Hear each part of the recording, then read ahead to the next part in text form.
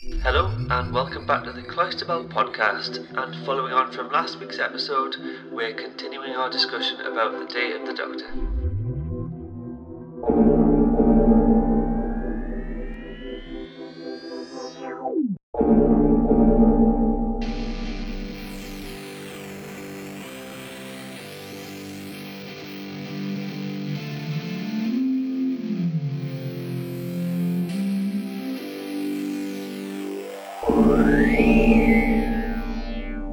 So after this, we go to the Undergallery. Mm-hmm. There's all the stone dust. We've got Peter Davison, Colin Baker, and Sylvester McCoy hiding under the sheets. Yes, as documented in the Five-ish Doctors reboot. Yep. Yep. The 11th Doctor finds a fez. Right. I want to know if, I mean, you may not remember this because this is really obscure, but if any listeners think the same, is the whole thing to do with the fez? I know there was the whole thing about Matt Smith's Doctor and loving fezzes and things like that, but having the fez in that cabinet and all the rest of it, is this a reference to Silver Nemesis? Do you think? I think so. I just thought maybe it was one of the 11th Doctor's fezzes. Maybe, but because there's a bit in Silver Nemesis where they've gone to Windsor Castle and they're in the vaults underground, and the Seventh Doctor comes across a fez and puts it on. But I mean, this is a reference that's probably so obscure that maybe even Stephen Moffat probably didn't even clock. Why would it be important though? No, I'm not saying it's The important. same fez. Why is it in the Undergallery? I'm not saying it's important. I'm just saying maybe it's a reference to. Maybe. I mean, I would never argue Silver Nemesis was important enough. Oh, so they go in the next room and there's all the empty paintings. So this is quite creepy, isn't it? Yeah, it is, and I think that that was handled really well. And once again, it's a good idea.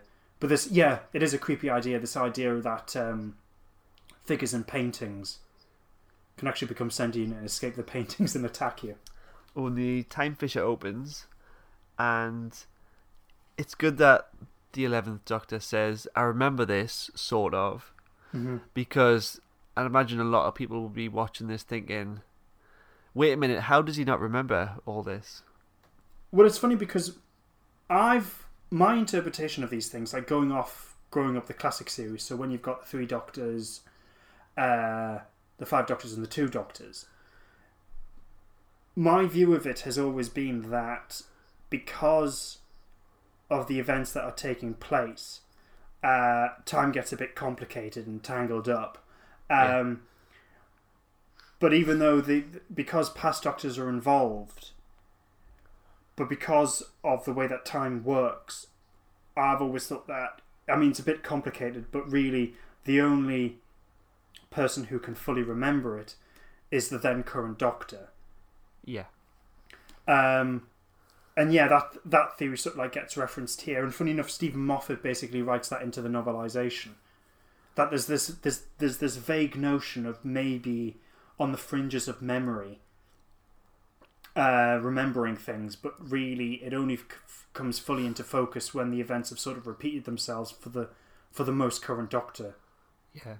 And of course you can interpret that in any story, can't you? Like, none of the present Doctors have any foreknowledge of this. Yes, yeah. Apart from, well, if we use Time Crash as an example, David Tennant's Doctor wasn't expecting it to happen, but then later on he has a realization that he's lived through it. Yes, yeah, that's true. So it kind of comes to him. I know there's different kind of explanations in The Day of the Doctor. I think, doesn't he say something to the extent of the timelines are out of sync? Yes, he does. Can't retain it. Yeah. I think it's also been explained before, possibly in a book that I've read. This attribute of the Doctor's not remembering encounters with their future selves is inherently part of being a Time Lord. It's been coded into the DNA as a failsafe to protect their chronology in their timeline from any paradoxes. Yeah, I suppose that makes sense. Yeah, I think that's a bit of a big explanation, though. Yeah. I think the one in the Day of the Doctor is a bit simpler. Yeah. So the 11th Doctor travels through, meets David Tennant. Mm-hmm. It's like a special effect. That's what he says. Oh yes, yeah, yeah. But they seem to get on really well. Yes, they do, which is quite nice. I mean, when we looked at Time Crash, one of the things that you said about that was you wish there was a bit more animosity between Davison and Tennant's Doctor. Mm-hmm. Do you wish that was the case here, or do you like the fact that they get on? Well, in this instance, I like the fact that they get on Mm-hmm. because moments later you've got the War Doctor coming in, which adds another dynamic. And the 10th and 11th Doctor have this united front against the War Doctor. Mm-hmm. Yes. So I think in respect to this story, it kind of works well that they're both on the same page. Yes, yeah, I agree with that. Because I think, given their relationship with the War Doctor, I think it probably would have been a bit too much if you had Tennant and Smith's Doctor not getting along as well. And I don't think it would have made for particularly enjoyable viewing. But yeah, it's quite delightful because actually there's a lot of, I mean, because of the type of story it is and what it's covering, there's a lot of seriousness here, but it's balanced with quite a lot of humour. Yeah. Which is nice, and a lot of that humour comes from Tennant and Smith's relationship. And I think they clearly get on well as people in general anyway, because I remember when during the time when this was broadcast, they both appeared on the Graham Norton show. Right, okay. And I remember watching that, and they clearly got on and were having a laugh, and so that was quite nice to see.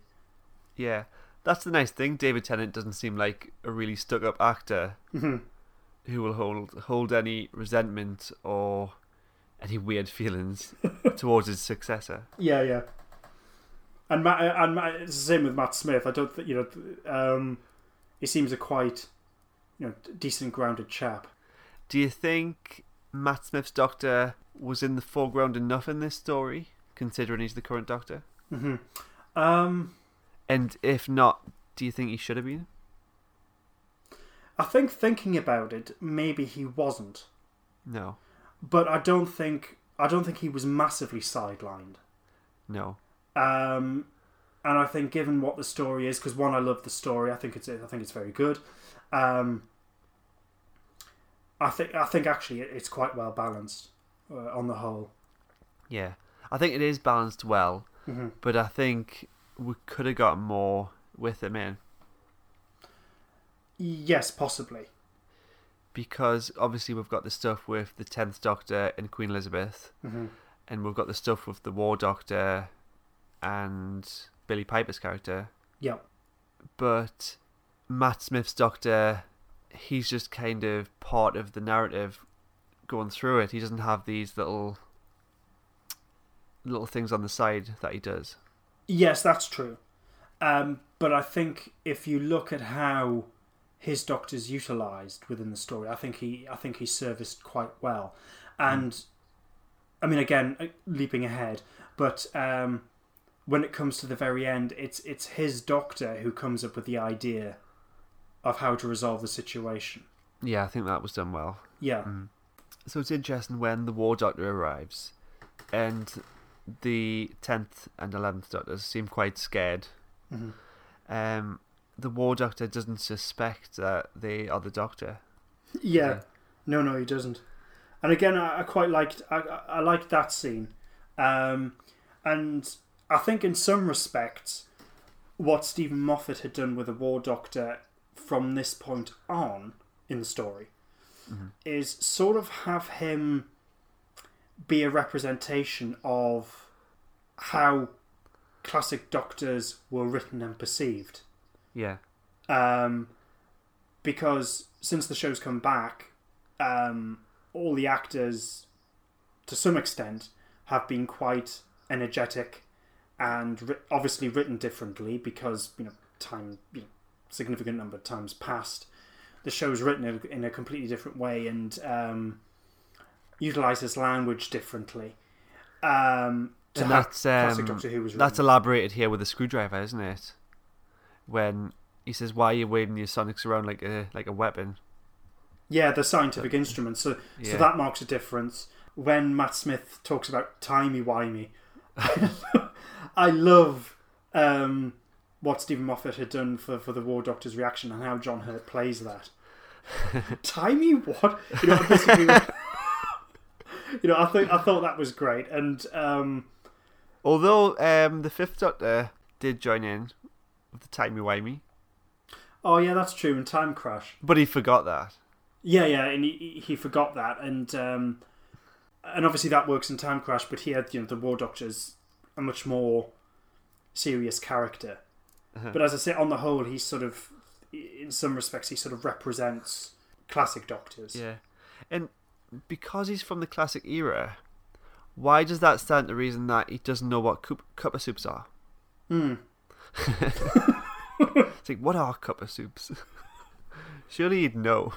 Yeah, maybe. Yeah, you maybe should know. When were cup of soups around? Did they come out in the 80s or was it earlier? I'll have a little look. Yeah, go on. Let's do. If it was during the wilderness years, we can let him off. I've googled the history of cup of soups, but nothing came up. Yeah, in terms of a time period, I'm not coming up with anything. I'll Google world's oldest cup of soup. Oh, this looks dated. I've found Bachelor's cup of soups, and there's a box, and the guy's got really bad hair, possibly from the 70s. Right, okay. And he's wearing a woolly jumper. It's the 1970s. Do you think they'd still be safe for human consumption now? There's only one way to find out. I'd be surprised. Well, if cup of soups are dangerous, then blimey. Anyway, so the Doctors are taken to the Tower of London. Mm-hmm. Conveniently, Unit HQ. Yep. Do you think it would have affected the outcome if he explained the moment? Well, he can't really, because he can't really explain where he is in his timeline, can he? It's strange that the 10th and 11th Doctors think the War Doctor has already done it and ended the Time War. Yeah, I think because that's even though he died straight after. Yeah, but I suppose that's sort of answered with the memory side of things being out of sync and not fully remembering events. But also I think because that's all they think of him as. Yeah, it's the first thing immediately in their mind with this past incarnation, which is he is solely synonymous with using the moment. Yeah. I think it's quite nice the way that it's revealed that it's Clara who works it out. Mm-hmm. Because one of the things I do like about Clara is the way that she it's this idea she knows the Doctor very well, and she can just look into his eyes and work it out. Yeah, and so I like that how it's written in it. It's Clara who knows you haven't done it yet, have you? This is. There's something else going on. Yeah. There's one thing about Clara that my wife picked up on when we watched it this week, that all the other Doctors treat Clara the same way. Like, they don't even question the fact that they don't know her and they don't know what kind of person she is. Mm-hmm. They just kind of they trust the 11th Doctor's judgment on that. Yeah, that's true. And I think... Yeah, I never thought of it like that. But yeah, that's a really good thing to pick up on. And yeah, it's well, you're a friend of the Doctor. We're all the Doctor, so you're our friend. We've never got our companions wrong before. So yeah, that makes sense. Also, then we've got the scene with Kate and Clara in the Black Archive. Mm-hmm. And the Black Archive was first introduced in the Sarah Jane Adventures. Oh, yes, it was. It wasn't the Tower of London. No, it wasn't. But you could argue that it's just a different site that they've got, or maybe it was moved. Yeah. I think that's one thing that I do like. I do like the Tower of London setting. And actually, going back, there's a sort of like a throwaway line, a bit of a joke at the very beginning where Kate is talking about the crows and how their batteries are nearly running down. Yeah. So it's this idea that all the crows in Tower of London are robotic. Do you think you would have liked an anniversary story that featured lots of people returning? Or do you think it would have been a bit of a mess like Journey's End? I think it would have been a bit of a mess. Yeah. I mean, I've got problems with Journey's End, but I think actually, in terms of the amount of characters that story had, I think they're handled quite well. When I watch Journey's End, I look at it and think how I wouldn't change the story, but I would change certain things. Right, okay. Possibly the way it was directed. Oh, right, okay, that's interesting. I mean, it's been quite a while since I've watched that story, so yeah, I'd be quite curious to go back and see what I think about it. Yeah. But in terms of an anniversary special, where they bring in as many characters and actors from the past as possible, I think the last, because I said this when we reviewed it, I think the last time they could conceivably do that while still writing a decent story. So I think the last time that they could do an anniversary special where they get as many characters and actors from the past involved, whilst still doing a coherent story, was The Five Doctors. Yeah. Because I think if you're going to do an anniversary special where you're going to chuck in as many characters and actors from the past as possible, it will be to the detriment of the story, and that's completely the wrong thing to do. And I think that's probably you probably get something like Dimensions in Time, where I think what they were trying to do was get all the Doctors and as many as the companions as possible, but in order to do a story like that, you just get a series of set pieces which don't really make sense. So it'll always be to the detriment of the story. So I think so just following on that point, I think with Day of the Doctor, I think they've got that really well. The story comes first, and it's as balanced out as much as possible. Yeah. So with Clara in the Tower of London, when she's brought there by the duplicate of Kate Stewart, why did they bring Clara there? Is there something I missed? That's a good point, actually. It's almost like they brought her along just to reveal their plan. Yeah, that's true. I suppose it could be explained that it's Clara. Clara's there, and she maybe have some some knowledge which may be of use, or she'll need to be got rid of. Or maybe they want to duplicate her. Yeah, that's another thing as well. I'd probably that one actually. Yeah. To duplicate. That makes sense. Mm-hmm. So back in the cell, the War Doctor figures out how to destroy the door. Yeah. Even though it's going to take a long time, but the moment points out to him about the screwdrivers, and obviously figures that out, and that becomes clear later on that the moment was shown him this point in history, so he could use this method to save Gallifrey. Mm-hmm.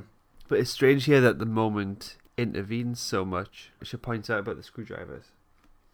Yeah, that's true, and I think obviously, I think it's the idea that the moment knows that the Doctor doesn't have to use her, and so keeps on pushing that. Yeah. Just a daft little thing, because I know when the War Doctor is talking about how he can work out the calculation of how to destroy the door at a subatomic level, and he talks about how he can implement that as a subroutine into the sonic screwdriver. Yeah. I mean, it makes sense what he's said, but it's just the use of the word subroutine. It just makes me think of what Christopher Hamilton Bidmead did as a script editor, because he was in the early 80s, he was really inspired by computers. And there's a couple of stories, Logopolis and Castrovalva in particular, where he uses things, where he mentions subroutines. I was just wondering if maybe that was Stephen Moffat even just using one word as a reference to a particular period.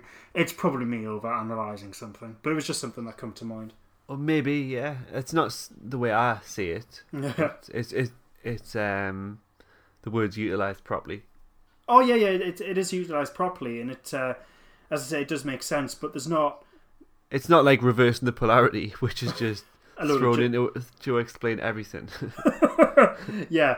No, it's just because there's not that many stories which have the word subroutine mentioned, apart from when Christopher Hamilton Bidmead was script editor. So it just made me think of that. It's widely overused in Star Trek through the 90s. Oh, is it? All right, yeah. Okay. Oh, the Doctors point out their ages here. Mm-hmm. And they use that as a point of reference. It's curious though, because I've always interpreted the Doctor's age as a lie or an exaggeration, especially when he pins it down to an exact year. Because the 9th Doctor was 900-year-old, and then from then on, he was a year older for every series. Yeah, I think, but given how old the Doctor is, I mean, because this is even something that's suggestive of what Matt Smith says. He's so old he can't remember. That's right, yeah. Going back to, I think it's the Rebos operation, the Tom Baker story, where he's just been introduced to Romana, and they mention the Doctor's age, and she goes, "You've lost count." He goes, "Well, I think I ought to know my own age." She goes, "Yes, but I think after the first few centuries, things get a bit foggy, don't they?" So yeah, I think there's probably times when he has lied about his age, but then has generally just lost count. Yeah. I guess in this instance, it doesn't matter, because whether it's a lie or not before 900, it's a good reference point for him to go forward and calculate that. Yeah. The 400-year difference.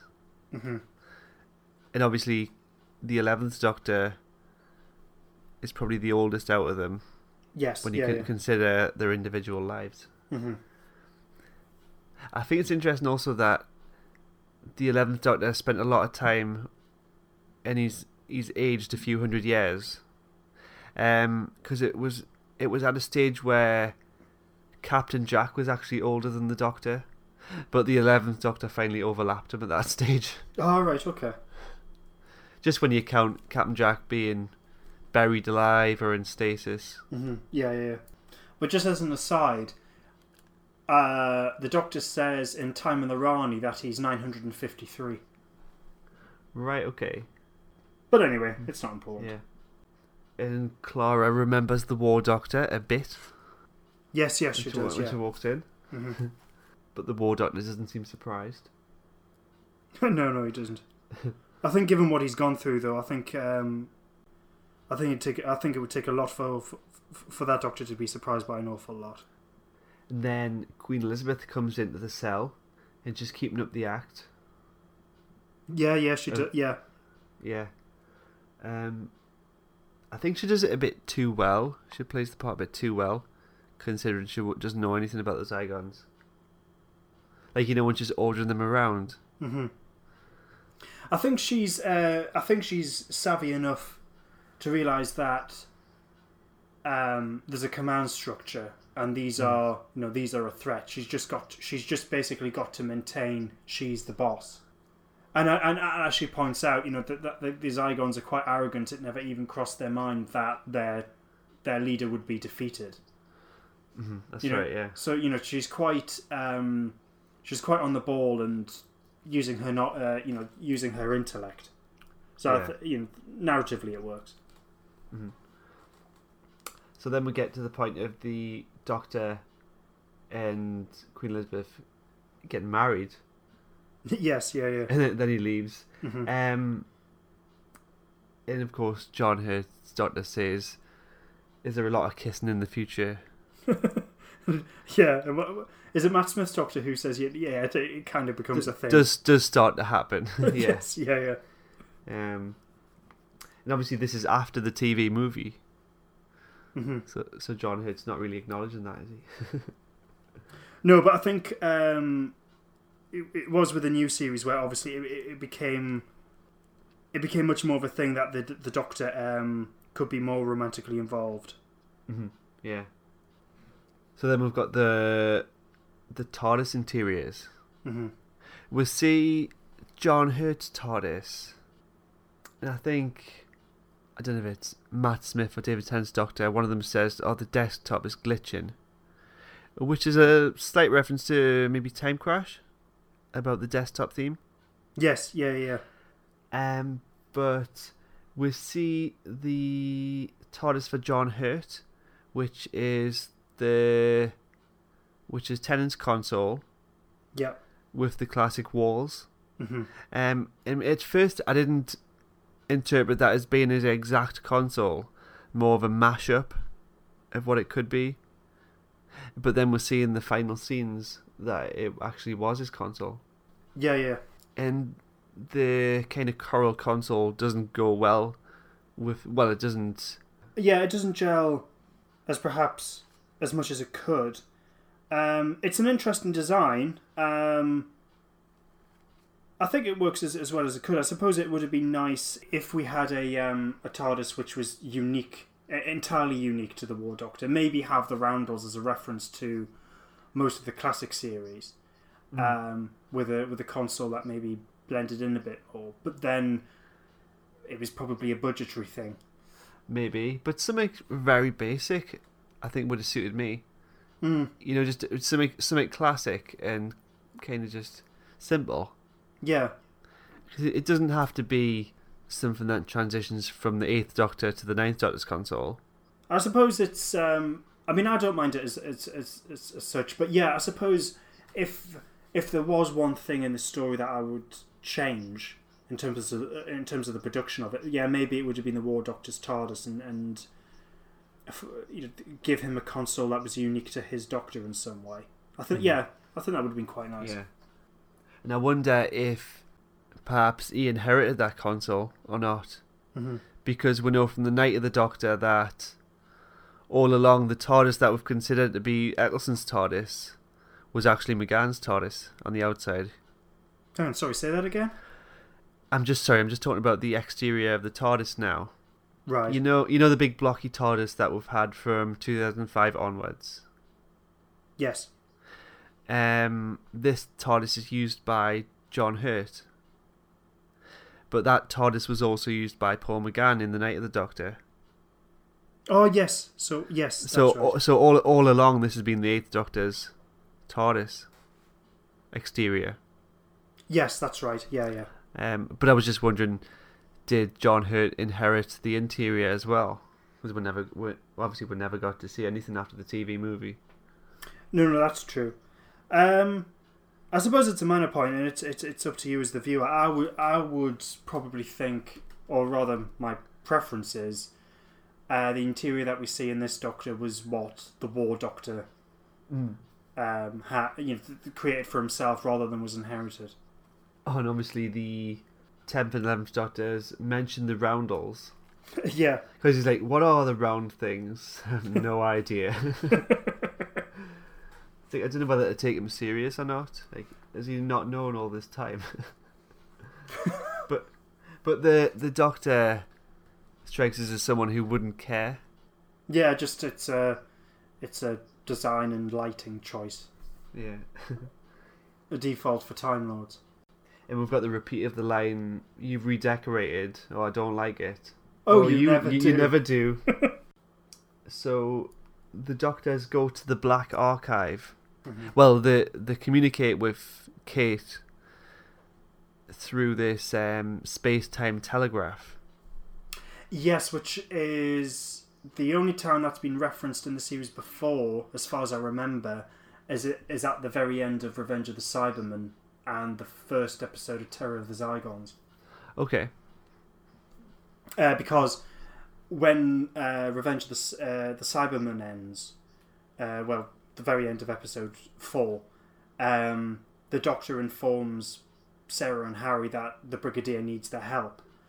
And they go, well, how do you know? And then he makes reference to the space-time telegraph. Right, okay. So yeah, that's a nice sort of nice little nod to the show's past, but in a way which, you clock the reference if you're a long-term fan, but you don't have to be a long-term fan in order for it to make sense. It makes sense within the confines of the story. You don't need to have seen Revenge of the Cybermen in order for the Doctor to make sense. Totally. Yeah. Yeah. What probably doesn't make sense is the next thing that happens. The Doctors enter the Black Archive through the painting. It's hard to interpret because we don't know the nature of the painting or where it came from, or what the Doctor knows about it. So the painting obviously contains a slice of reality in some sense, but the Doctors somehow go into the painting, so they're back in the Time War. Well, it had been explained through a previous scene where the Zygons have, using stolen Time Lord technology, used, I forgot what it's called now, but it's sort of like a glass cube. That's right, yeah. And they use that to get into the painting. So the way that it's explained is that the Doctors simply use that because they've then got that glass cube, and they use that to get into the painting that we've seen previously, which has now been stored in the Black Archive. What isn't seen, but I don't think we necessarily need to see it because it's sort of explained narratively, but what we don't see is the moment when they transport themselves into the painting. That's right, yeah. And what I can't decide is the reality inside the painting. Is that just like a slice of reality, like a copy or an echo, or did they actually go to this time and place and then jump back out of it? I think the way that it's explained within the story is that these 3D paintings that the Time Lords have, it's a copy of a real-time event. Yeah. So, being transported into that painting, it's a copy of the last day of the Time War. Mm-hmm.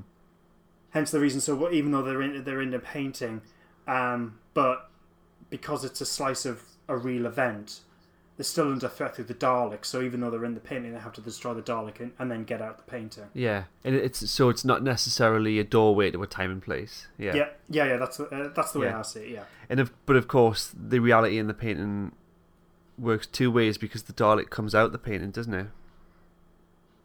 Yeah, the destruction of the Dalek allows them to get out of the painting in the same way that the Zygons smashed the glass earlier on in the episode in order to get out of the paintings that they were in. Mm-hmm. So, Kate Stewart is willing to destroy London to save the world. Yeah. And that's another analogy of the Doctor willing to destroy Gallifrey to save the universe. Yes, because he rationalised killing billions in order to save the entire universe is justified. And there's that clear analogy because Kate is willing to basically kill everyone in the whole of London in order to save the entire planet. Yeah, and it's interesting that it's not the War Doctor who butts in and tells her not to. Mm-hmm. It's the 10th and 11th Doctors, isn't it? And he's observing, and it's helping him make up his mind, almost. Yeah. But I think what's interesting is that despite the fact it's Tennant and Smith's Doctor who's trying to, and does manage to, but manages to convince not to set off the warhead, that they still think, later on when they then join the War Doctor, their initial reaction is still that using the moment is still the only way to stop the Time War. It's only when Smith's doctor notices Clara's reaction that he's then forced to think, oh, maybe there's another way to go about it. Yes. Right. But it's interesting that the initial reaction from both the doctors is basically going, well, what we did initially was the only option. Yeah. Mm-hmm. So Clara goes to speak to the War Doctor before that final scene, back in the Black Archive. Yeah. And she tells him that the 11th regrets what he did. And she can tell that because he talks about it. Yeah. And she can tell that the War Doctor hasn't done it yet. Mm-hmm. Yeah, which I think I mentioned before, but I think it's a nice scene. It's handled very well from both characters, but it's nice in terms of Clara's character because it shows how well she understands and knows the Doctor. Yeah, totally. But the War Doctor argues with her that the Doctor that he would go on to save millions, because he says, look at these humans and Zygons, how many lives have been saved, and also how many lives have been saved because of the choice he's about to make. Destroying Gallifrey would go on to save millions more. So he decides his mind's made up, and he's ready to go back, and he vanishes. Yeah. Do you think Clara heard Rose at all, or did she just turn around because the War Doctor spoke? Yeah, I think the fact that that's her reaction shows that she hasn't heard Rose or Bad Wolf speak. She's just looking because that's where the War Doctor's looking when he says, "Right, I'm ready." So the War Doctor's about to press the big red button. Yep. And the 11th and 10th Doctors arrive. And the War Doctor gives the whole speech to how great men are forged in fire, the privilege of lesser men to light the flame, which shows he has a lot of admiration for who he becomes. He doesn't think much of himself, possibly, at this stage. Yeah, that's a great line. But just before we go on to that, I was just wondering, because the other Doctors join him, and they say they shouldn't be able to do that. These events should be these events should be time locked. Do you think the moment has allowed them to? Well, I think that's acknowledged because the 10th Doctor says it's like something's let us through, and then the moment says, "You clever boy." Oh yes, you're right. I completely forgot about that line. Yes, you're right. So yeah, they do acknowledge that. And then they decide to press the button together. And of course, like you mentioned, Clara has disbelief seeing the 11th Doctor doing it. Yeah. And the moment projects the imagery of all the killing that's going on. And she tells the 11th Doctor, to be a doctor. And this is about what his name means to him. And he says, it was the promise of never being cruel or cowardly, etc. So that's where that's inserted again. Yeah, that description of the Doctor becomes a running motif throughout the Stephen Moffat era, if you like, when he was lead writer. I think that was a description that was first used by the Doctor in the Virgin New Adventures. I can't remember which. It may have been Paul Cornell's what was it called? Time Worm Apocalypse, I think. But yeah, that was a description of the Doctor that first appeared in the Virgin New Adventures, and that becomes a running theme, as I said, when Stephen Moffat was head writer for the show. So that's quite nice. Yeah. And I think it is a fitting description. Yeah, totally. So the 11th Doctor suddenly has a plan of what to do. And this is another moment in the multi-Doctor stories where there's a telepathic conference going on, more or less. Yeah. And it's but it perhaps isn't explained as well here. Do you think? I think it's clear that what's going on. I think it's just because it's not as on the nose as it was done in the Three Doctors. Yeah, but you've got John Hurt going, "Oh, that is brilliant!" Almost like I kind of know what you're thinking, but we know that he really knows what he's thinking. Mm-hmm. Yeah, and I think it's sort of explained. So the Smith's Doctor comes up with an idea, and is getting really excited by it, and then the War Doctor goes, "Oh yeah, that's a brilliant idea," and then Tennant eventually gets it. So there's this idea that it's they're getting his thoughts. Yes, and Matt Smith says he's been thinking about it for centuries. I mean, that's an interesting line, because if perhaps it's been running as a subroutine mentally through these lives. Maybe, because I'd say what I said before, the initial reaction from the Doctors was using the moment was the only thing to do.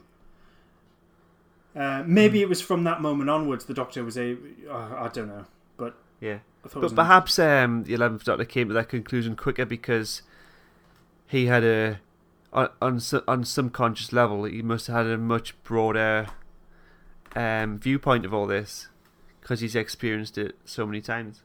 Yeah, that's true. And the whole idea of putting Gallifrey in a pocket universe is the idea of what we've seen with the paintings. You're putting yourself in a painting, so you're putting Gallifrey in a pocket universe in a sort of similar way. It's like an analogy in some respects. And then we've got the reference, "Bad Wolf Girl, I Could Kiss You," and you've got a reaction from both Matt Smith and David Tennant. Two different reactions. Mm-hmm. But then that's over with pretty quick, isn't it? Mm-hmm. And we don't see the moment after that, do we? No, that's it. So then we go to the final scene on Gallifrey. We'll go back to the War Council with the General. Mm-hmm. And we initially see these three Doctors. And we'll also see something, which is the War Doctor's vortex. Did you pick up on that? No. You know how the vortex changes occasionally? Mm-hmm. When you see the War Doctor's TARDIS, the imagery of the vortex is like nothing we've seen before. Right, okay. I thought that was intentional, but no, it probably is. It's just one of those things, because at that point, the story's wrapping up. There's an awful lot going on. Mm-hmm. It's not something that I'll probably need to go back and clock that bit you're talking about. But yeah, I would have thought that was intentional. And then the past Doctors arrive, and the General gives that line. Was it the Brigadier that gave the line in Three Doctors? If I didn't know better, I think I was well off. Yes, yeah, that's right, yeah. One strange thing, if you're looking at all the archive footage of the old Doctors, mm-hmm. we've got two different Seventh Doctors. We get some proper footage of Sylvester McCoy from his era, and then we'll also see him from the TV movie. Oh, I wasn't aware of that, because I just remember clocking, because I think that's it's handled really well. I think whoever they got to do the voice of the first Doctor did a tremendous job, because I don't know his name. Yeah. No. Yeah. But he did a fantastic job. He sounds exactly like William Hartnell. Mm-hmm. But I just remember with the when they've got Sylvester McCoy's Doctor saying the boundaries that separated one universe from the other. I'm sure that's from Battlefield. And I know that we see a brief clip. We do actually have a brief clip of Christopher Eccleston. Yeah, and that's from The Parting of the Ways. Yeah, so that's quite nice. That we do actually see Eccleston's Doctor in it. Yeah, I think it's nice where it's got to the point where we can get footage that's been recycled, and we don't mind. Mm-hmm. we get where that line's from, but it's being used in a different context. Yeah, it's only sort of like fanboys like us which will clock that, but it doesn't matter too much because it's a line that works within the context of the story. It's not some random line just going, what? It is wonderfully picked, so yeah, it works. There's a great episode of Star Trek Deep Space Nine, and it was possibly for the 30th anniversary, and you might know about the episode I'm talking about, whether you're familiar with the show or not, but there's an episode called Trials and Tribulations, and it's a crossover with an original 60s episode of Star Trek. With those, with the Furby cuddly things. Tribbles, yeah. That's it, yes. Yeah, I have seen that. Yeah, I know which one you're on about. And it's amazing the way they've done it. They've been really respectful, and they've inserted the at the time the modern day characters into the original scenes. Yeah, really well. Mm-hmm. But for the final scene, they have the main guy from Deep Space Nine, Benjamin Sisko. He interacts with Captain Kirk, but they used a scene from a different classic episode for that particular scene. right. You know what I mean? Okay. That's another instance where they've blatantly took a scene from a different episode and used it as part of that particular episode. Right. that they were revisiting, just because it fits better and it works so well that you know it's from they recycled that from another episode, but you don't really mind. But yeah, I remember that episode. I've only seen it the once, but my memory of it was just being immensely enjoyable and very well done. Yeah, there's a great moment. Are you aware with the Klingons how the Klingons in Star Trek the original series didn't look like the Klingons you know now? Yes, I am. Yeah.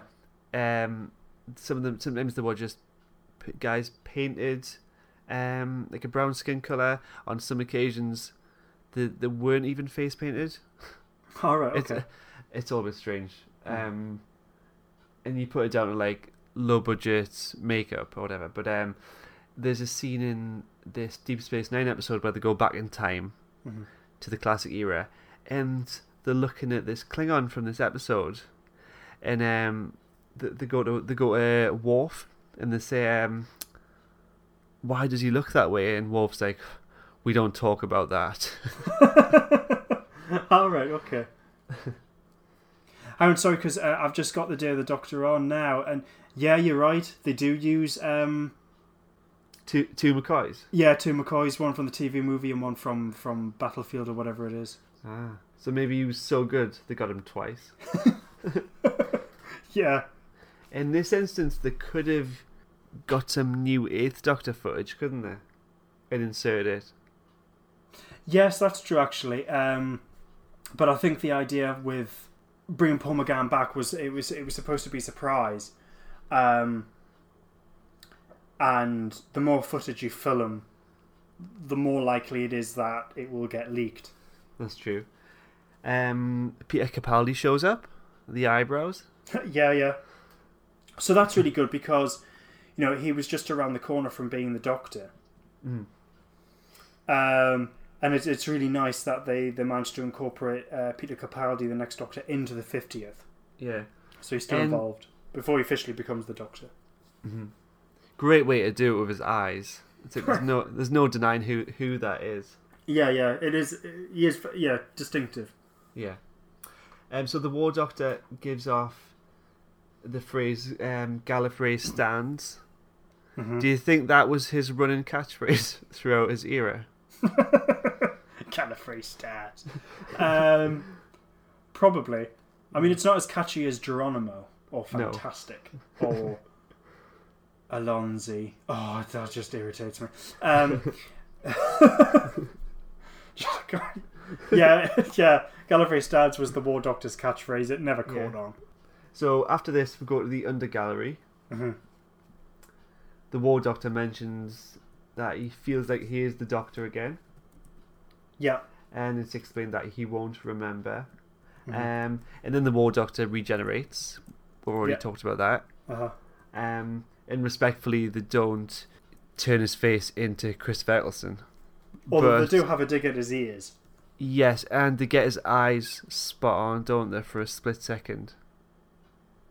Yeah, there is a fraction of a moment when because I remember when I first watched it, I thought there was a moment when you would see just maybe a bit more, but there was just sort of like a little glimpse where you get this notion of, the regeneration is actually happening, bar the I mean, obviously you've got the energy coming out. Yeah. But yeah, there is that brief moment when his face does look like it's changing. Yeah. It's good this scene because 2013 gave us all the regenerations because we hadn't had the Eighth Doctor dying, and now we've had the War Doctor. We never had Eccleston's regeneration either, did we? No, yeah, so that's true. Yeah, it ticked all the boxes, and we got to see them all. Mm-hmm.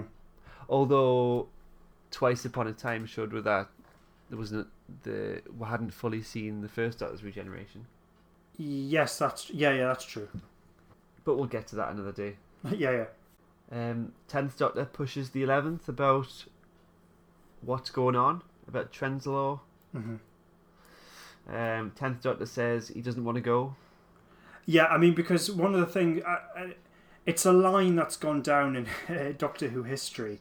David Tennant's last line is the Doctor, which is, I don't want to go. Yeah.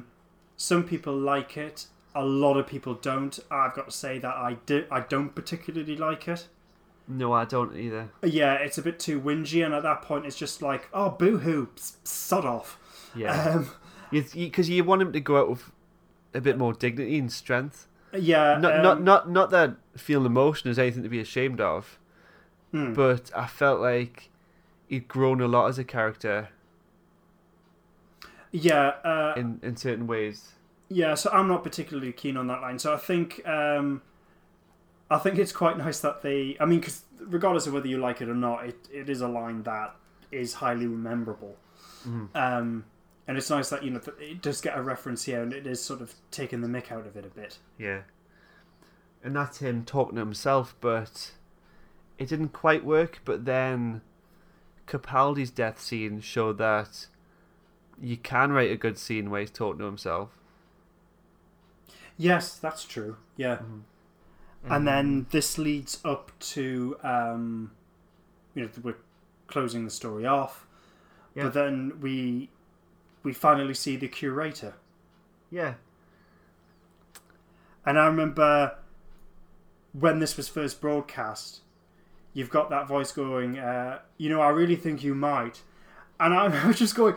That sounds like Tom. Is that Tom Baker? I'm just finding it tremendously exciting. And then, of course, it is revealed that Tom Baker is here. They've got Tom Baker into the 50th anniversary, and it's still a moment which I think is fantastic. I find it, even after all these years, I do find it tremendously touching.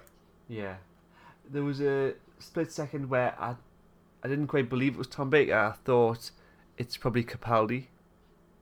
Ah, right, okay.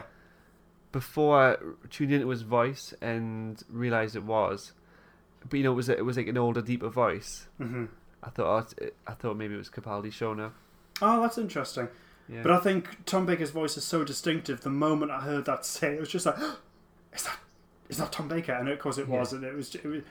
It's still a great moment, but that initial viewing, just the sheer surprise of it, and just the absolute delight, and it's. I mean, it's Tom Baker. It's fantastic. And you can't really argue with the explanation he gives that he is a future Doctor. Yeah. I think it's perfectly clear that he's a future Doctor, and you'll go back to visiting just some of the old favourites. Oh, only the old favourites, though. Yeah. Yeah. Some of them he doesn't admit to. Well, wonder who they'd be. But I think... But again, I like how Stephen Moffat had written that scene, because it's sort of... It's up to you, the individual viewer, how you take that scene. Because I've got an interpretation of that scene as well. All right, okay, go on. The curator indirectly tells the 11th Doctor that perhaps he is the Doctor, and perhaps Gallifrey survived, Mm-hmm. but he won't directly tell him. And the way I interpret that is that unless he conclusively tells him, Matt Smith is going to be able to face off with the Curator and retain this memory. All right, okay, that's an interesting way of looking at it. Right, okay, I quite like that. Yeah. Because in comparison to the 10th Doctor and the War Doctor, they met the 11th Doctor, and then when they parted ways, they weren't able to retain the memory. Yes. And the Curator has been very vague about and cryptic, so that leaves Matt Smith's memory intact. Right, okay, yeah. Oh, that's good. Yeah, I like that. And then, of course, the Curator gives respect to Frank Butcher when he taps his nose. Yeah, as we mentioned on our previous podcast with Dimensions in Time, the whole thing of Tom Baker going, who knows, and tapping his nose is a reference to Frank to Butcher, the Dimensions in Time, yes.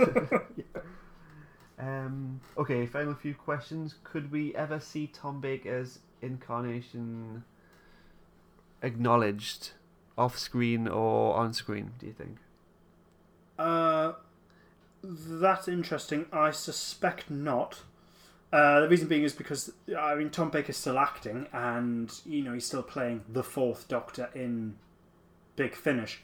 I suppose they could look at a way of bringing the Curator back, but it's sort of when you've got Tom Baker playing the Fourth Doctor, it's sort of, why would you want to? Because we've got Tom Baker playing the Doctor like we want to. I don't know. It's a possibility, but they could possibly get to a point where off screen the Doctor might go through a few phases, and you could fit it in there. I feel like they wouldn't do it in Chibnall's era because they wouldn't want to go back and overcomplicate the narrative now. No, that's true. Yeah.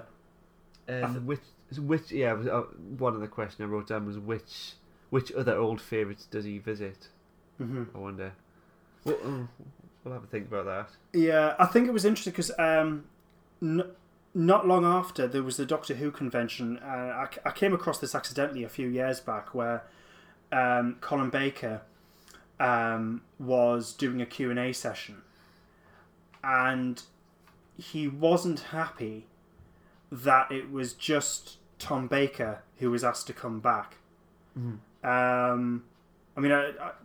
I can't remember the exact wording, and I don't want to put words into Colin Baker's mouth, but I think from what I remember, he was basically saying it was quite insulting. Really? Yeah, and which I can understand. Sort of, Colin Baker, played the Doctor. He's still very proud, and he should be, and he's still involved, and would have liked to have been brought back. I totally understand that, but with all due respect to Colin Baker, I completely disagree, because even though every actor who has played the part has never failed at it, they've all been very good, and every Doctor has their own fans. There's only a handful of Doctors who have really gone beyond the show itself. There's only a handful of Doctors who have managed to tap into something incredibly, incredibly popular. Yeah, so without diminishing the Sixth Doctor, he just wouldn't have had the same impact. No, it's sort of like, Tom Baker is an actor who played the Doctor and was so immensely popular in the same way that David Tennant was, and arguably the same way that Matt Smith was. You may put Peter Davison in that bracket, but beyond that, there isn't that many. Say, for example, Sylvester McCoy. I love Sylvester McCoy. I think he's a great actor in general, and I love his Doctor. But had they got Sylvester McCoy's Doctor to play the Curator, it wouldn't have had the same impact, would it? No, because it's miles away from the era of Tom Baker as well. Yeah, and the impact of the Curator, it's a good character and it's well written, but it only works because it's Tom Baker. That's right, yeah. Especially with Sylvester McCoy, to the general viewers, he was there for the last couple of years, and that was it. But to the fans, he's had a lasting legacy. So it could have had fair enough impact on quite a few of the fans if it had been Sylvester McCoy. Mm-hmm. But no, in general, it wouldn't have, would it? No, and I think, it's one of those things where non-fans of Doctor Who know who Tom Baker is. They recognise him and his voice, and he was the Doctor with the scarf. Yeah. Tom Baker has that impact. It's sort of in the same way that years to come, if they got, it would be the same thing that if they brought David Tennant back because he was that popular in in our era, if you like, of new Doctor Who. Yeah. Because I mean, this may be an unfair comparison because she's only just started. But Jodie Whittaker's Doctor. I mean, really, really like her. She's clearly a very good actor, and I like her Doctor. Mm-hmm. But, and this may be unfair because at this point of recording, she's only had one season under her belt. But and I think she will be popular, and she will have her own fans and all the rest of it. But she won't be as popular as Tom Baker was, and as Peter Davison, as David Tennant was. Yeah.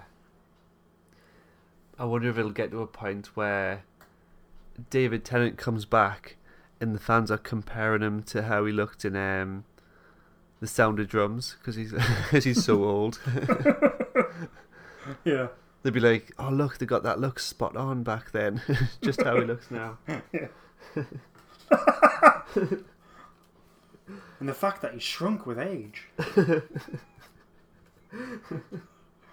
Do we still acknowledge the Dobby moment, or do we just forget? Or do we just forget that and never talk about it?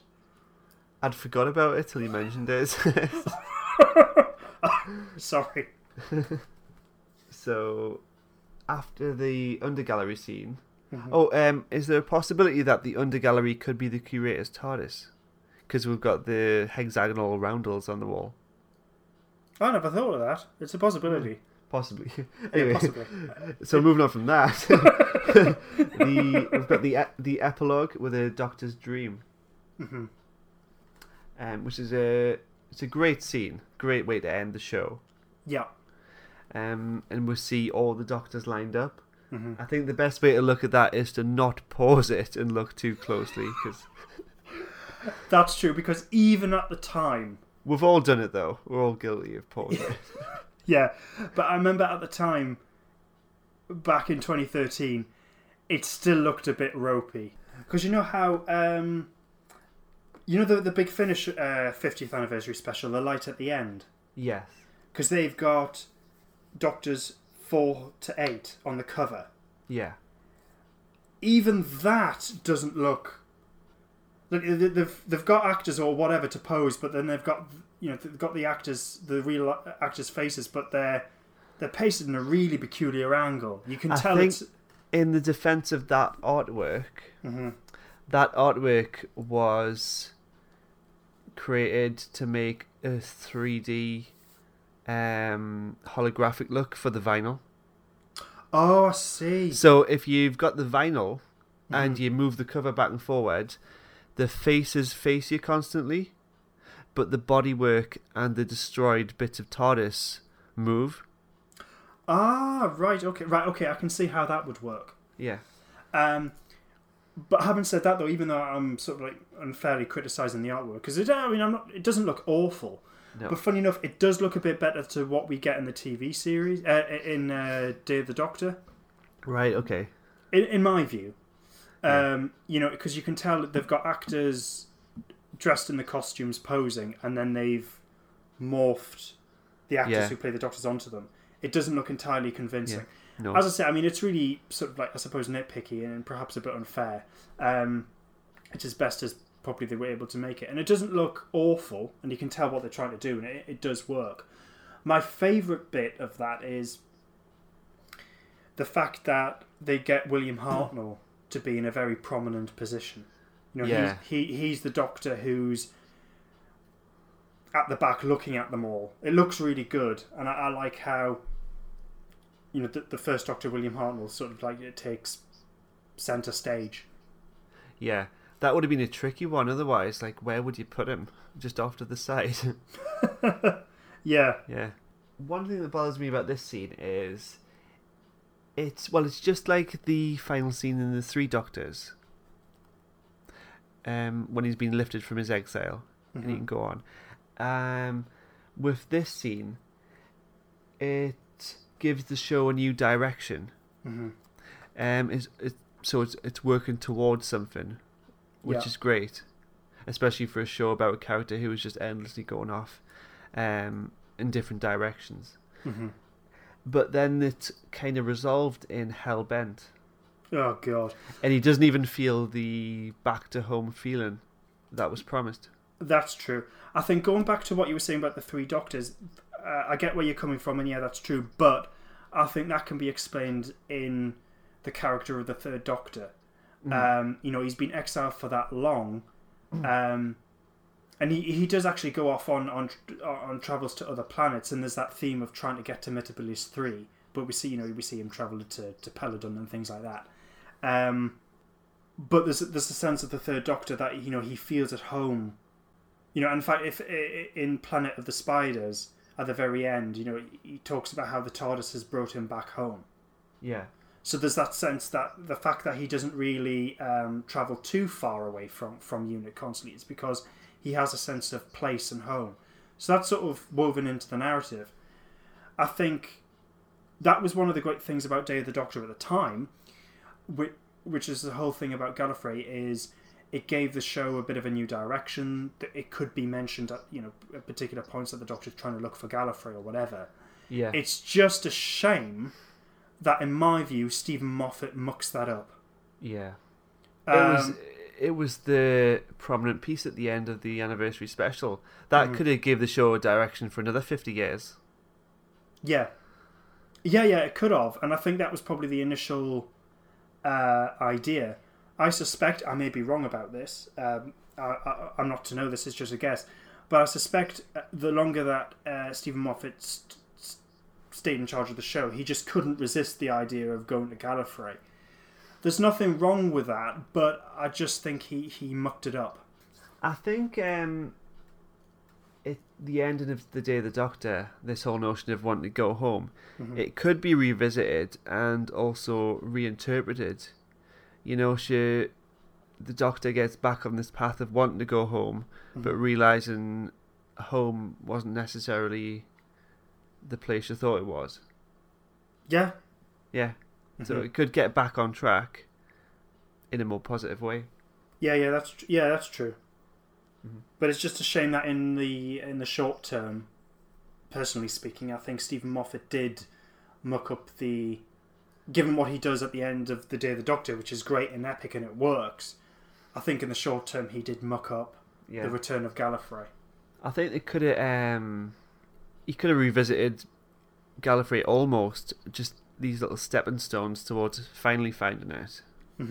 Or maybe he thought he found it, but it was a copy or a deception or something. Those kind of examples might have been better. Yeah. So I think that's it for today. Is that right? Yeah, I think we've covered everything in terms of The Day of the Doctor. One thing I will say is, if anyone gets the opportunity to read the Target novelisation of it, which is written by Stephen Moffat, I'd strongly recommend doing so. It's an absolute delight. It's a really enjoyable read. Stephen Moffat has tremendous fun being able to retell the story in this way. There's an awful lot goes on. Also, what he does as well is he incorporates the mini Paul McGann episode, Night of the Doctor, into it, which is quite nice. Is it right that he elaborated more on what was in the drink?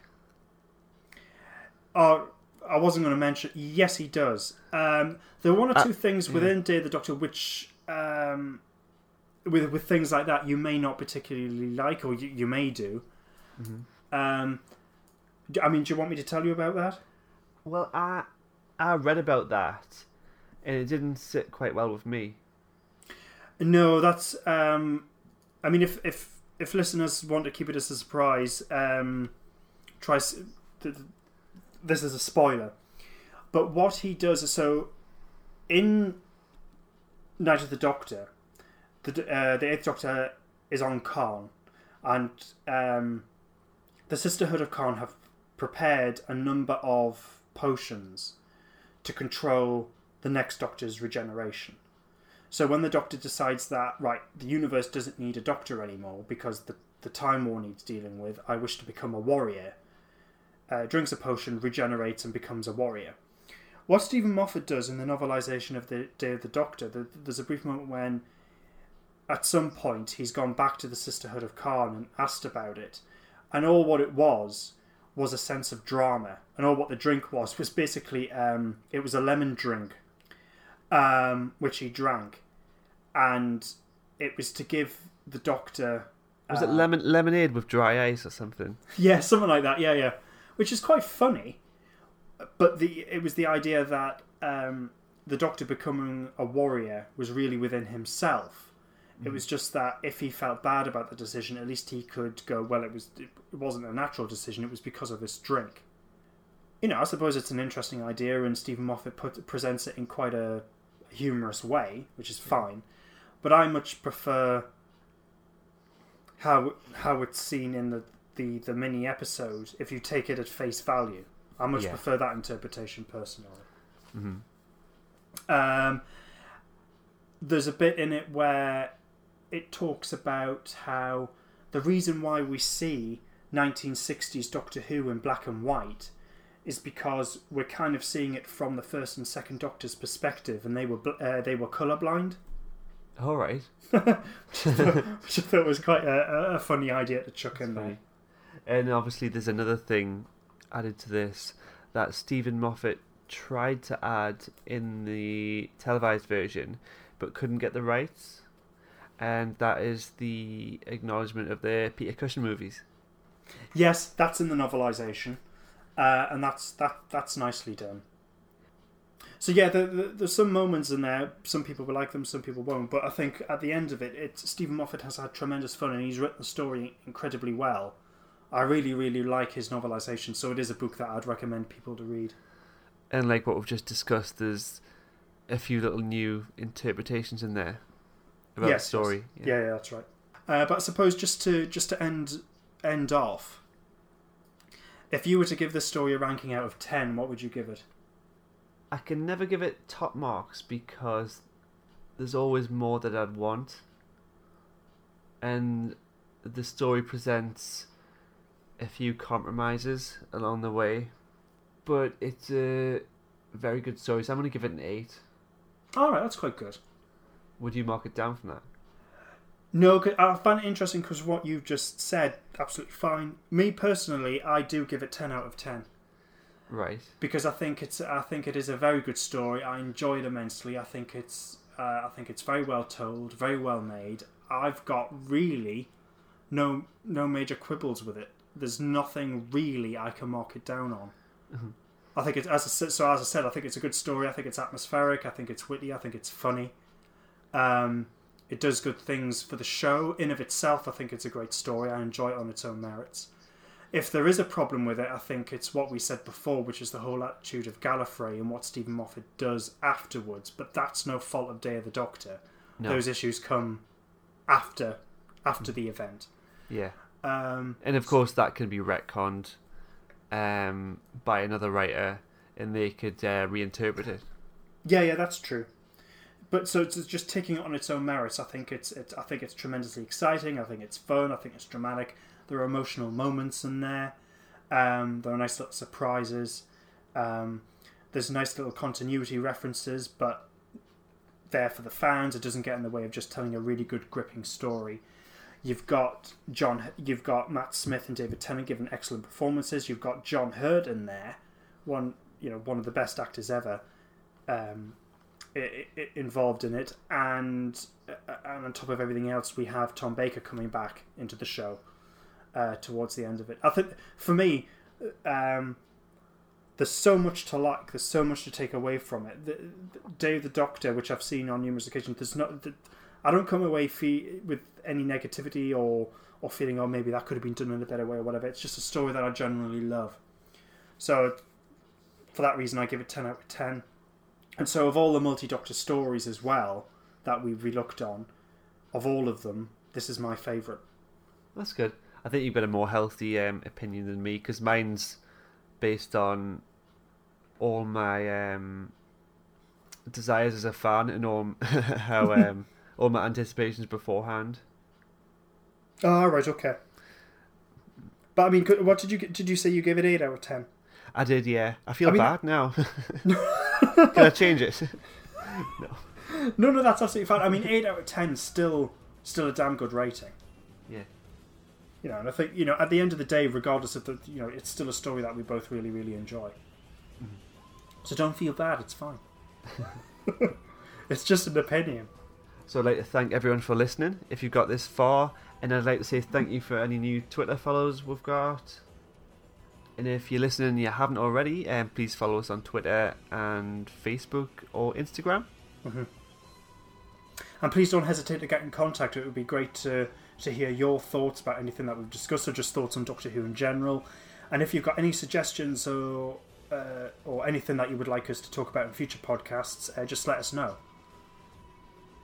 Yeah, definitely. And you can visit our website, which is cloisterbell.co.uk. Well, thanks for listening. Goodbye. Goodbye.